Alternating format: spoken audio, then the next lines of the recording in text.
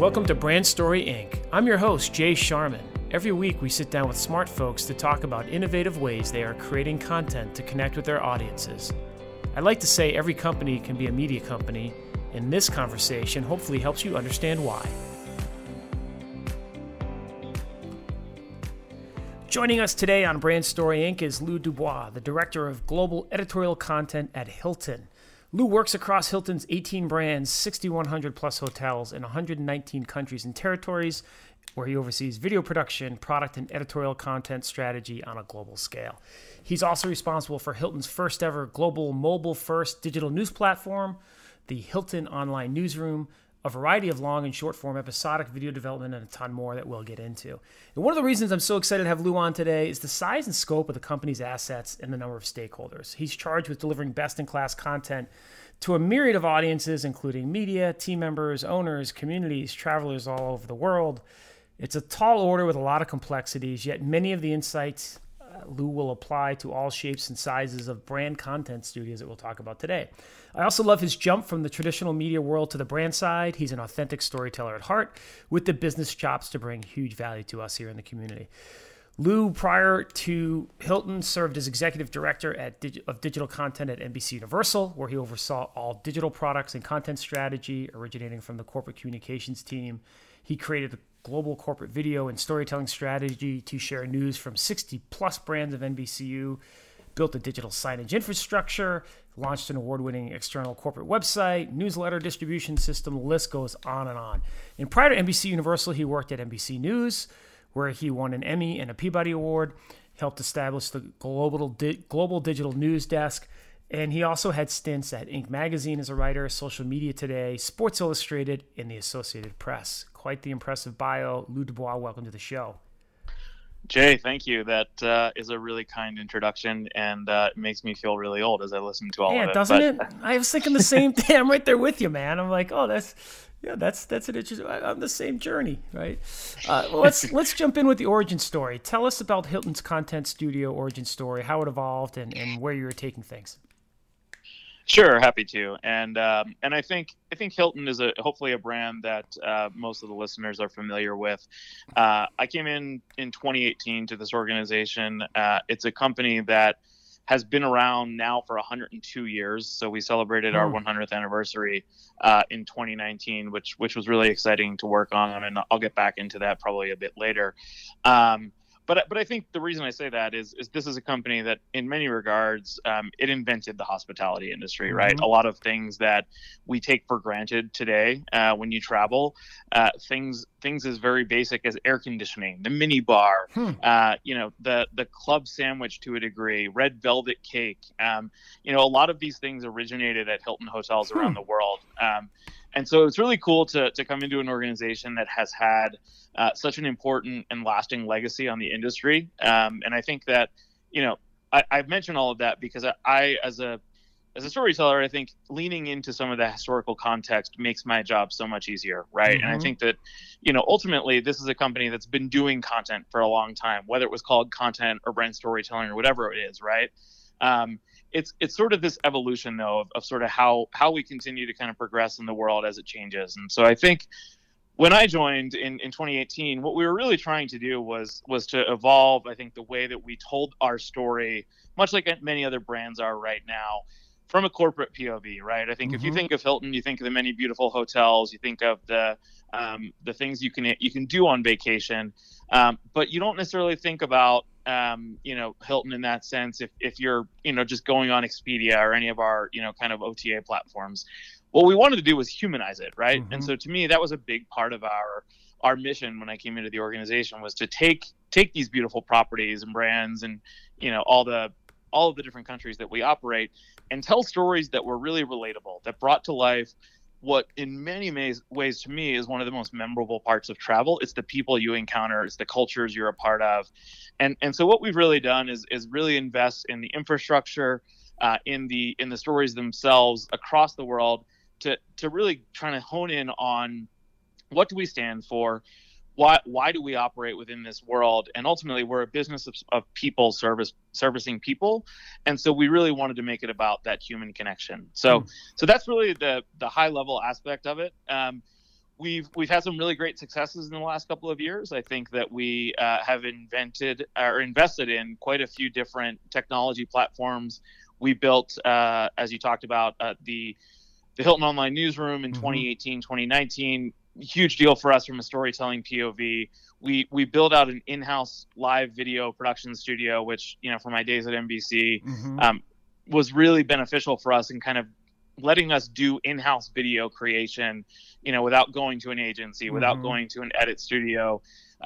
Every time we've got an executive who might be on television on CNBC or on, Yahoo or Bloomberg, we're wired up for live TV at our studio. So instead of them going downtown to DC, they just pop downstairs and do the live hit and go back to their job. So I think a lot of different parts of our job that I can get into here is needed, but I think from an evolutionary perspective, I think it's important to start with that historical POV and then kind of to bring us to present day. Yeah, no, I think that's super cool. I want to dig in on a couple of those things.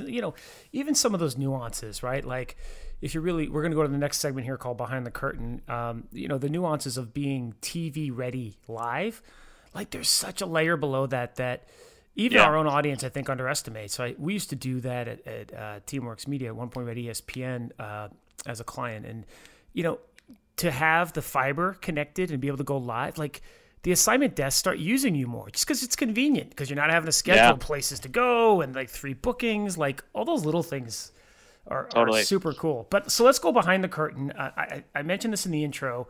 I'd love for you to share the behind the scenes resources of how the editorial works at Hilton. It's such an enormous, I threw the stats out there: 6,100 plus hotels, 119 countries. It's hard to get your head around, and it must have been for you even coming in from NBCU. So I'm curious of how when you pull the curtain back, what the org structure looks like, and how you look at all the different assets that you have, and the editorial POV of storytelling for a client that's got that many assets.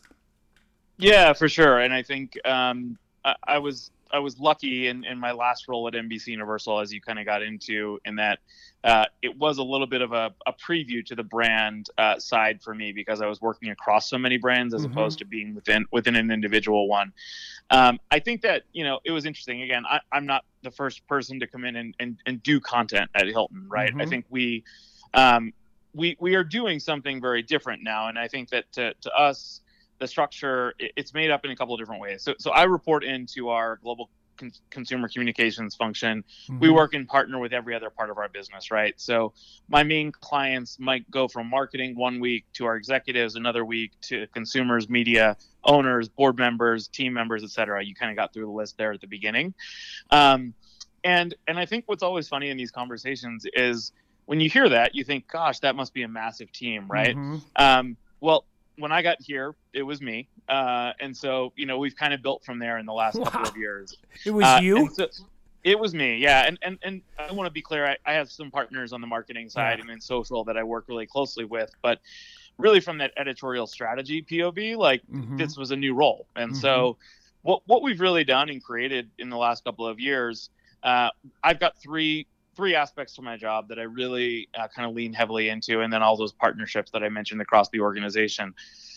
So we've got the live studio aspect, which again, I'm happy to get into some of those details, but to your point, being able to go live, we're set up with LTN. So to your point, the ability for any network to just dial up our LTN feed makes it so much easier to put somebody on television.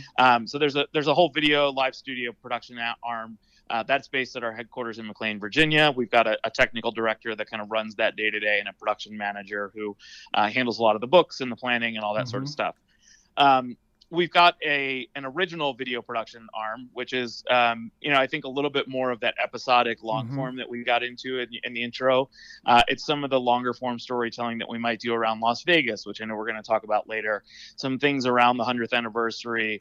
Some of those big initiatives that organizationally we decide we need to put serious resources against, but we don't want to go and do completely out of house because it requires that in-house knowledge. And so I've got a couple of producers on that team and editors who all come from really unique backgrounds, both agency and a lot of newsrooms and kind of editorial as well, who are able to tell these crazy visual but in-depth stories about everything we talked about at the beginning.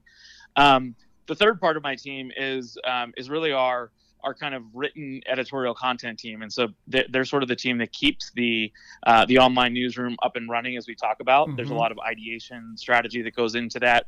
There's a lot of volume too, right? So it's part of our newsroom. It's also our media center. And so every press release that as an organization we are publishing, it goes through that process. And so there's a lot of proofing, there's copy editing, there's voice, tone, style, all that kind of stuff that, you want to make sure if you're putting out there in an external fashion, you're being consistent with. So that's the breakdown of my team. And like I said, I partner really closely with our social team, our content marketing team, our executive comms team, internal communications, et cetera, et cetera. But our remit is really to service all of those clients as best we can inside the organization as needs arise. It's one thing, thanks for taking us behind the curtain there. It's one thing to throw out a bunch of stats of 6,100 plus hotels. And like when I try to set up the scale and scope of the organization, it's another thing as we kind of segue into, I hate to even say post-pandemic, because as we tape this on July 28th, right, and this is going to be running in August, every day there's new news, but Hilton just made a splash with the grand opening of Resorts World Las Vegas, and I invite you to go, if you're listening, go online, look at it,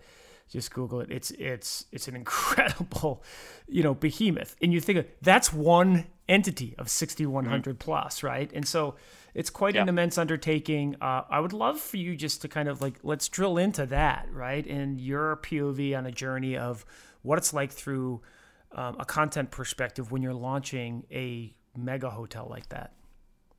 Yeah, for sure. And I'm happy to talk about Vegas. It's been a big part of my life for the first couple of quarters here for the year. I think, listen, Vegas is an interesting city, right? And I think as the pandemic in whatever state we're in when this airs, Vegas is a huge town based on tourism, right? And has been for a long time. I mentioned some of the historical context at the beginning here.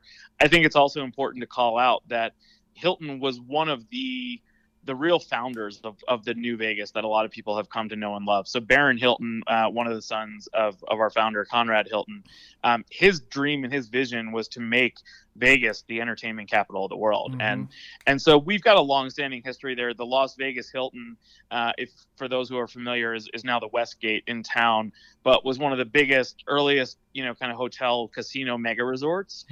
They had a residency with Elvis Presley. They had the first sports book, all these kind of crazy things that, again, leaning a little bit into the history was super cool.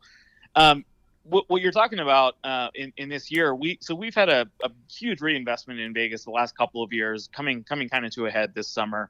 So we spent a lot of time in kind of thinking about how do we tell this story of why Hilton's coming back to Vegas as big as we are, right? So we by the end of this year will have somewhere around 30 hotels in Vegas in the greater Las Vegas market. But three really big ones on the Strip, right? So first one is the Waldorf Astoria Las Vegas, which is obviously one of our luxury brands that is pretty well known for its legacy and iconography in New York City. It's a huge hotel. It's on the Strip. It's right next to the Aria Hotel and kind of really close to T-Mobile Arena for those folks who are hockey fans on this pod, because I know that's probably some folks. Great location. It doesn't have a casino, right? So it's super luxe and kind of private. If that's not your scene, right? And I'll be honest, that's very much my scene, is not to be, embedded in casino all the time. It gives you this ability to kind of really disconnect when you're at the end of your day. So that's really cool. Virgin Hotels, which we did in partner with Richard Branson and his team, is sort of a reimagined Las Vegas experience at the old Hard Rock location for those who maybe have been to Vegas in years past. Super cool, a lot of sensibilities that I think hit both our brand and Virgin, which is a good segue because I think it's a brand partnership, right, between two really iconic brands that recognized what we could lean on each other for, right? So Virgin really good at some of these lifestyle quirky things that kind of make the hotel or the resort itself so interesting and unique to spend time at. Hilton, obviously this long-standing, super well intentioned hotel operator, and so it's a kind of a perfect blend of the two. It's also a beautiful place. So I'm being honest, I spent a lot of time there, and it's super cool what they've done with it. So that segues me to the last one, which is Resorts World, which you talked about. So we opened Resorts World Las Vegas at the end of June. I think it was June 26th, 27th, so a little bit over a month ago, probably. This is a place that if you envision the new Vegas, like I think this is what it embodies, right? So it's got 3 hotels inside the place. All of them are Hilton. So one is a Conrad, which is also one of our luxury brands. One's a standard Hilton, and the other one is an LXR, or Croxwords as they call it. That's the first time we've had kind of 3 big hotel brands as one mega property. So it was a huge deal for us. We added over 3,000 hotel rooms, to kind of be a part of this. This property is in partner with Genting Group, which for those who might know from some of the travels they may have done in Southeast Asia, is a huge player in the gaming space when it comes to places like Macau and Taiwan and things like that. So really an amazing kind of partnership between the two. Again, we realized we wanted to get back on the Strip in a big way. This place totally changes the game. Again, to your point, like how do we do it and make an impact? And so I think to the content point, we looked at a couple of different things. One is, like I said, how do we look at some of that history? How do we talk about the investment in all of these different segments of the market, so that no matter what price point you're looking to travel to Vegas on, we've got you covered. The other really big part of this is, if you're a Hilton Honors member, right, which we've got 115 million of them, I think, at last check by my data. Oh, man, and here I was thinking I was special. I'm one of 115 million. Thanks, Lou. but you can now use your points and stay at one of these places in Vegas, right? Which, you think of some of the other hotels in Vegas, and they're beautiful, but they're all very unique and independent and bespoke. And so I think that the ability to travel, even if you're not using points, to earn points, right, I think is super attractive to a lot of people. So we used all of that. I think from a content POV, we did a lot around the opening itself. So there's some videos out there that kind of showcase the grand opening event, which was stunning, honestly. There were some amazing parties that we threw at the hotel kind of in the run-up and day of, in partner with the Resorts World team. Paris Hilton ended up coming with the family, which was really cool to kind of see. They've got a relationship with our CEO and our organization, obviously, still. DJ Tiesto was there. It was a party, right? It was a Vegas party, and it was super cool in this year that we've had to come out of a pandemic in this kind of way, to have such an exciting opening, bring all these jobs to Vegas. I think we have 6,000 jobs at Resorts World alone, 8,000 jobs that are new in the market, plus those, new hotel rooms. So it's a great story for us across the board as we talk about all of that. I think that was a bit of a long answer, but hopefully it gives you some of the context as to why Vegas was such a big deal for us this year. Well, it enables me to kind of pivot into, you and I first met, I think, over a year ago. And one of the things from a macro perspective that's really interesting about this is the industry that you're in, right? It's been a roller coaster ride. It's no secret, right? That travel and hospitality. And now, as in recent months, people have started to travel again, and some in record numbers for now. I'm curious how your perspective and brand storytelling voice have changed due to COVID. Yeah, it's a great question. I think, it's been an interesting, 17 months now that we've sort of been going through this. And yeah, there's no way around it. The travel and hospitality industry was hugely impacted by this unfortunate pandemic. I think that, the first thing I'd say, we spent a lot of time last year really stepping back, right, to understand what do consumers want from us, right? And I think that goes into the content strategy significantly, right? They didn't want us to talk about all the beautiful new hotels we were opening or building around the world. They didn't want to talk about the things that they couldn't do, right? Like, because I think that's one of the big parts of travel is escaping your sort of everyday. What they did want to know is what were we doing for our communities and for the people that work at the hotels, for some of our partners that we work with, that how do we as an organization, we got all these hotel rooms around the world, what can we do with them to make a difference, right? So early on in the pandemic for us, it was finding ways to assure people, number one, that we were doing all the right things at the hotel, both from a staffing perspective, as well as from kind of reinsuring that everything was as clean as possible. There's this narrative out there that, we added more cleaning. We did, but hotels were always clean, just for clarity.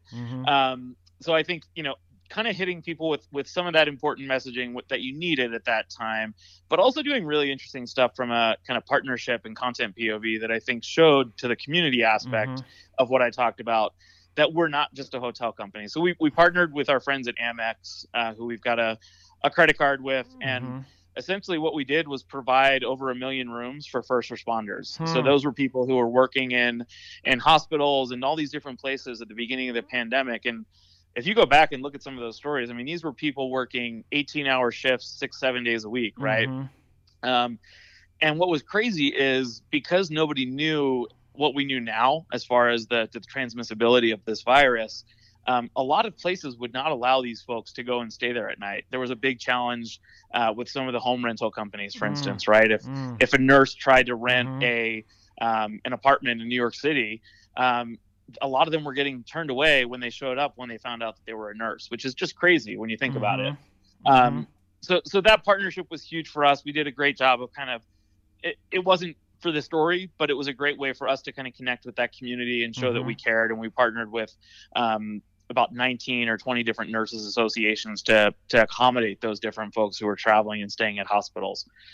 We worked with World Central Kitchen and Jose Andres, who I probably don't have to share a lot of info on. If you do a little work and look into some of the work they did last year, just incredible, right? I mean, they've been doing it for years, but donating food to some of these people too, who are working these crazy long shifts in different cities, to people who are in need and things like that. So I think early in the pandemic for us, it was very much around like meeting consumers where they are, right? Like, we also did a really good job, since you're an Honors member, extending all the Honors benefits for people, right? That's a big paranoia that a lot of people who travel has, is like, well, I built up this status, I've got diamond status, I'm not going to be able to travel this year. What happens, right? So all of that was extended through 2021. I think it put some of those fears away from people. As we evolved through the year, we recognized that it wasn't necessarily going to be an easy year. Again, as I said, with letting people know what we had opened and where they could go, but it's kind of re-energizing them about like why travel is so great, right? And so ultimately we came out with an ad campaign that had a lot of content components in the early fall that leaned into this idea, like it was called To New Memories, right? This idea that we've all been through a lot in the last 6 months, now year and a half. Let's look to the future. Let's look to creating new memories, whether that's you traveling with your kids and watching, your daughter take her first cannonball into the pool because she's never been to a hotel pool before, right? Cozying up on the balcony of your hotel with a coffee, in a nice plush robe, which you probably don't do at home very often. Like all those little things about travel that I think make that experience so unique. So that campaign did really well. We had a lot of spin-off components to that. We did a lot from the content POV with surveys and kind of getting data out of people to understand where they were. And then I'd say the last thing, as we've kind of come through the early part of this year, Vegas was a huge opening, so we spent a lot of time on that, as I talked about earlier. But it was really about giving people the tools they needed to travel again, right? So we did some really interesting stuff at the beginning of the year. We talked about how travel has changed, right? We did a whole series of content that kind of gave people who've been on lockdown for the last year, like, here's some of the things you may have forgotten, or here's some of the things that maybe you should look out for as you move around again. And I think kind of being that enabler that, yeah, you're going to stay with us, but we also want to be a voice for the industry, for you, to make sure that when you are ready to get out there again, whenever that is. And some people have been doing it for a while. Some people haven't done it at all yet. That you've got, a good, reliable company that's giving you some of the context and background you need. Yeah, I love that. We had a recent podcast guest, Afdel Aziz, who wrote a book on Good is the New Cool, the 9 principles of purpose. And one that we spent some time talking on is from a brand perspective was, I think it was number 7, could be off, but it was for brands, be the helper, not the hero. And I think what you just said really, encapsulated that, right? That nuance of reminding people and educating people, and hey, it's been a while, like, let us be here to kind of help you, which is super sharp. All right, I'm going to transition here. We've had quite a recent run of conversations about storytelling that goes beyond brick and mortar. And I regularly talk about how a lobby and a Twitter page are very much alike. They're customer and stakeholder communication touch points, if you want to just kind of pull back, right? And I'm curious because, hotel experiences within the brick and mortar have become, in many ways, storytelling vehicles, right? I can't even imagine. Like, you look at the pictures of Resorts World Las Vegas, and is it a hotel? Is it a casino? Is it a storytelling venue? Yes, and yes, right? How is this sensibility evolving through your perspective at Hilton and the hospitality industry in general? Yeah, so I think hotel organizations and Hilton specifically in this regard, we've got a unique value proposition when it comes to what you're talking about here, because I think for a long time people just thought of hotels maybe as the place you stayed when you traveled, right?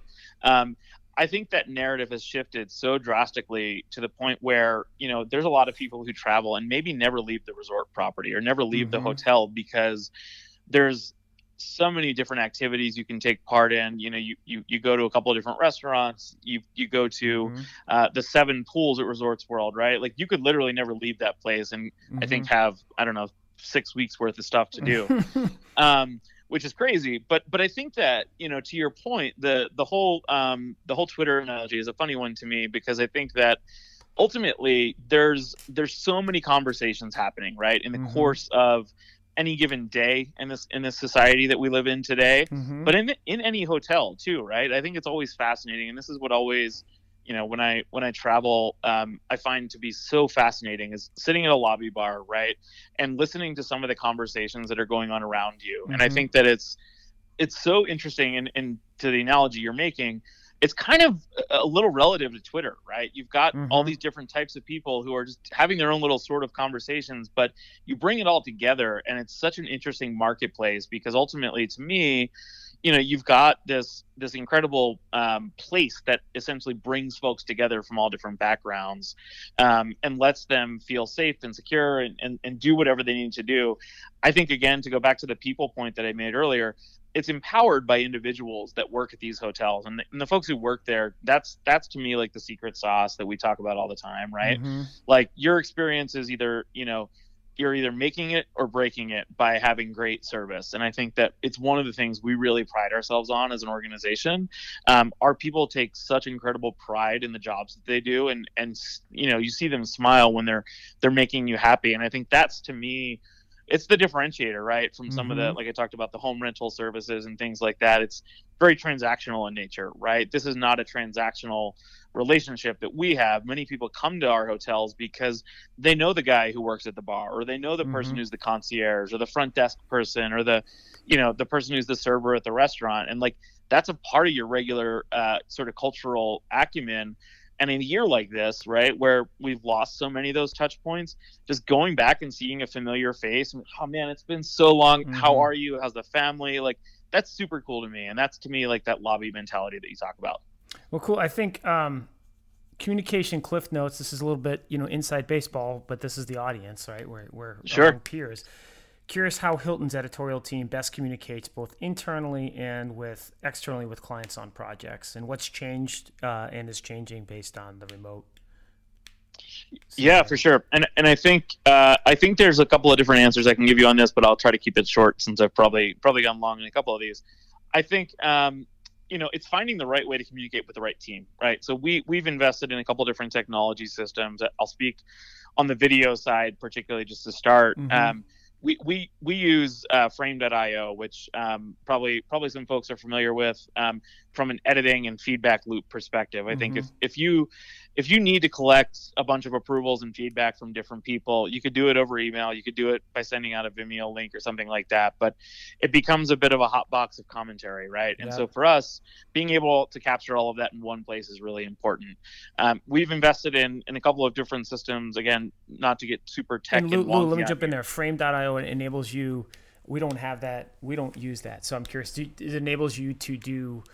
So Frame.io, basically it's a solution where you upload the project or whatever you're working on, right? Yep. And you can share out there's a couple of different links you can share out. One is a review link. So basically people, drop comments in at specific time codes that show up within the program itself. So when we go back and look at it later, I can see a collated version of all of the 40 comments that may have been made. People maybe add to somebody else's comment versus kind of sifting through 40 emails, if you will, from approvals. we gotta go there on our place. That's why this is the inside baseball stuff that I love, right? Yeah, totally. Coincidentally, MLB uses the same system. We were talking with them a couple weeks ago. So. I'm not surprised. Yeah, it's a really good one.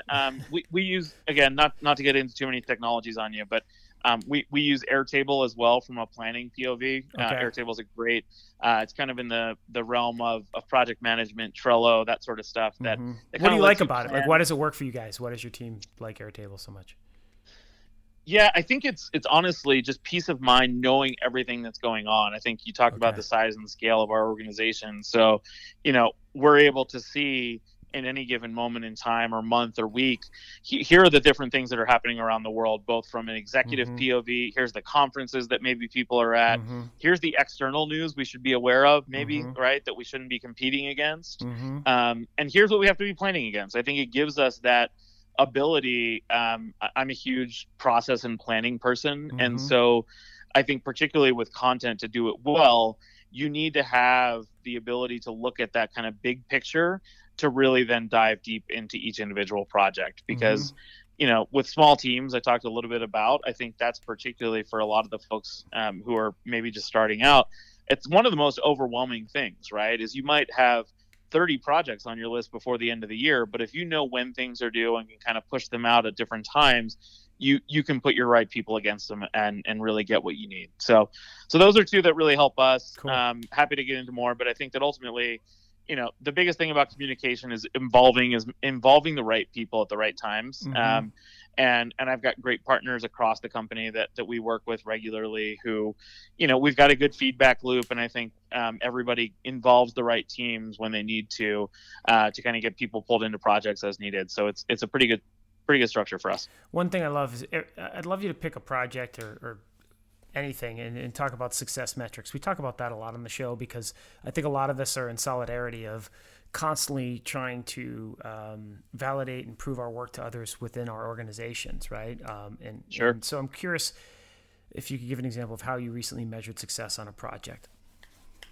Yeah, and I'm going to go to an example. It's pre-pandemic, but I think it's relevant for this conversation, right? Because we had a project that we launched in late 2019 into 2020.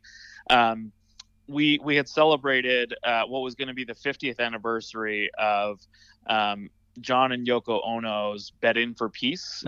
For those who are fans, they celebrated at the Hilton Amsterdam, right? So that was basically they took up residence at this hotel room, really to kind of protest what was going on in the world at the time, which was really around the Vietnam War.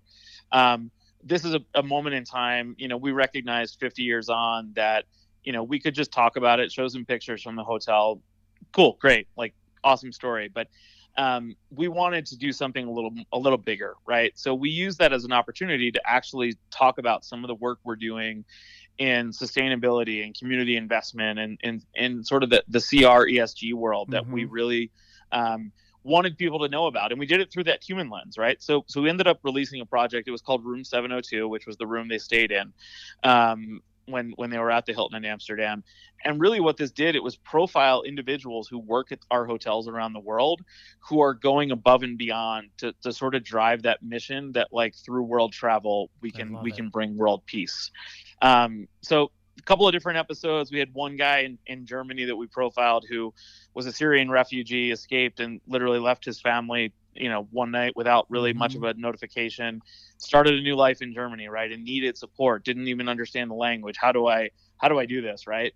So an incredible story. He's a part of our training program that we've got over in Europe. And so, the hospitality investment program that he's going to is preparing him for this new life. And just an incredible story. We've got a housekeeper in Orlando who, was born and raised in the Dominican Republic and is the champion at the Embassy Suites that she works at for our soap recycling program, right? Which, seems super simple in nature, but, you think about the amount of people in the world, and especially during the last year with the pandemic, like, who don't have access to soap to wash their hands with, right?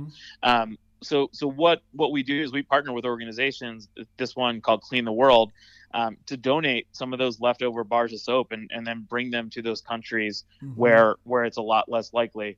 She ended up going back and seeing the impact. And so anyway, that's super so cool. I think seeing some of those stories come to life is incredible. But then I think what to me, measuring success on those, how does that, organizationally change the narrative, right? So I'll start externally, because I think that's probably the most relevant for this group. As we released all of these, they got a ton of media pickup, right? I think partially due to the John and Yoko tie-in, but also to this idea that, I think a lot of people want to know what companies are doing, not just in the business they're in, but in how they're helping the world become a better place. And so this advanced that narrative. I think from a numbers POV, these videos, they crushed it for us, if I'm being honest. Like we released one in China, which was the last one in the series. And we had a full paid media plan behind it, or, really to push this out over a lot of very unique social channels in China. Before we even got to that, it hit 22 million views through organic channels. And so we talk about reach and volume. And I think what it showed us in that market particularly was there's an appetite for this stuff, right? If you do it the right way. And so I think numbers do a great job.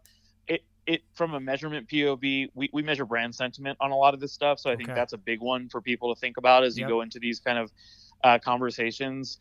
It's an easily trackable metric, especially if you're using YouTube, to basically see like upticks or downticks in brand sentiment after they watch that video. So a lot of basic stuff that you can get out of the service there. I would then say internally, that became such an incredible project for us. We now have a Room 702 award that's given out every year to an individual in the company who embodies all of those ethics that I talked about. And it just kind of became a rallying cry, right? It was in many regards a really unique time for us. We launched our foundation, right around the same time. And I think what it does is it gives recognition to the fact that great content or great storytelling can lead to all these other organizational changes, which to me was one of the coolest things to see. Super cool. All right. So home stretch, wish I would have known, really loved your transition. We talked about your really impressive background, NBCU, among many other places prior to coming to Hilton. Now that you've been there for 3+ years, what are the wish I would have known lessons you've learned as you transition into your job as head of global editorial at Hilton? Yeah, for sure. I think so I think it's important to know a media job is very different depending upon where you work, right? I was lucky to work in some incredible organizations that you mentioned there, between NBC and Sports Illustrated, Inc., and a couple of others. I think you take some things for granted, for sure, when you work in those big companies, especially that have set processes and procedures and technology, right? Like to be real, I think that's a big one. So, I think for a lot of these brands who are investing in content, technology infrastructure has not really been a thought that they often, put much time and effort and money against. So I'll use a very simple example of, like an asset management system, right? Which from a video POV, like we need it so badly to pull assets down and up and kind of move things around based on the project. Most media companies have these built in, they're in-house, right? There aren't many brands that have done this really well, where you've got kind of an asset repository that you can pull from for photography, video, etc. So I think, my point on that one is technology, right? Like it kind of drives our world right now. But I think that understanding how much time it takes to really do technology right and how important that is in getting the content right? Otherwise you're kind of redoing everything every time. So I think that was a really interesting learning. I think the other big thing for me, honestly, and I've got a couple of good folks on my team that all come from journalism backgrounds as well, is, I don't think when you work in media, you actually appreciate how tangible and transferable your skills are to the brand world. I've had a lot of conversations with folks who are considering the jump, right? Former news people who are looking for whatever the next phase of their career might be. And, if you've worked in journalism your whole career or in media, like it's hard to see what the brand world might have for you, right? I think the learning that, a lot of those skills that you learn in the newsroom about, expediency and how to kind of use news judgment, how to deal with people, how to have conversations, even just the very basic thing of like, how to ask the right questions of people is such an important part of my job every day, right? That I can't reiterate to enough people when it comes to, sort of that transition, because honestly, you are so valuable when you have a media background in almost any company right now, for a lot of reasons. And I think that I took that a little for granted, to your point. And I wish I would have known, to answer your question, that media background was going to feed me so much of the knowledge that I needed, instead of being as terrified as I was when I made that jump. Well, I appreciate you being honest about that. And I love it. I mean, that's the premise of Brand Story Inc. and why we even do this, right? It's like those of us who, like you and I, who came from the media side of the world, that, it's really not that much different, and there's a ton of opportunity. That your Room 702 project is awesome, right? I mean, that's what we in storytelling live for, right? Making a difference and changing the world through storytelling. Super cool. All right, so final question on the personal side here, bedside book stand. What are you reading for fun these days? Yeah, so I've got two on the bedside right now. I've been doing a good bit of reading on both. So one is called Range by David Epstein. It's really focused on how generalists are sort of taking over this world that used to be made up of specialists. And I know this is super nerdy and wonky, but I think it's this idea that you may have had a single skill in the past that really carried you through your life and your career. We now live in this world where what they call polymaths, for those in the know, or generalists, right? The more you know about a little bit of everything, the better it's going to help you in the long run. So it's a super interesting book that talks about why having range, which is the title, in your skills is super important. So that's one. And then the other one, which I'm admittedly not too far into yet. I'm a huge Bourdain guy. So, World Travel is his new book that kind of talks about life experiences and how culture, in different places can kind of make you a different person. And so those are the two on my bedside right now. That seems very relevant for the global editorial, the head of global editorial at Hilton. Yeah, for sure. Lou Dubois, thank you so much for sharing your time and insights with us. Jay, thank you. Been a pleasure. Good to do it. Thanks for listening to Brand Story Inc. We'll be back next week with another conversation digging into the ways companies are becoming like media companies. Be sure to subscribe wherever you get your podcasts, and give me a follow on Twitter @_Jay Sharman and on LinkedIn.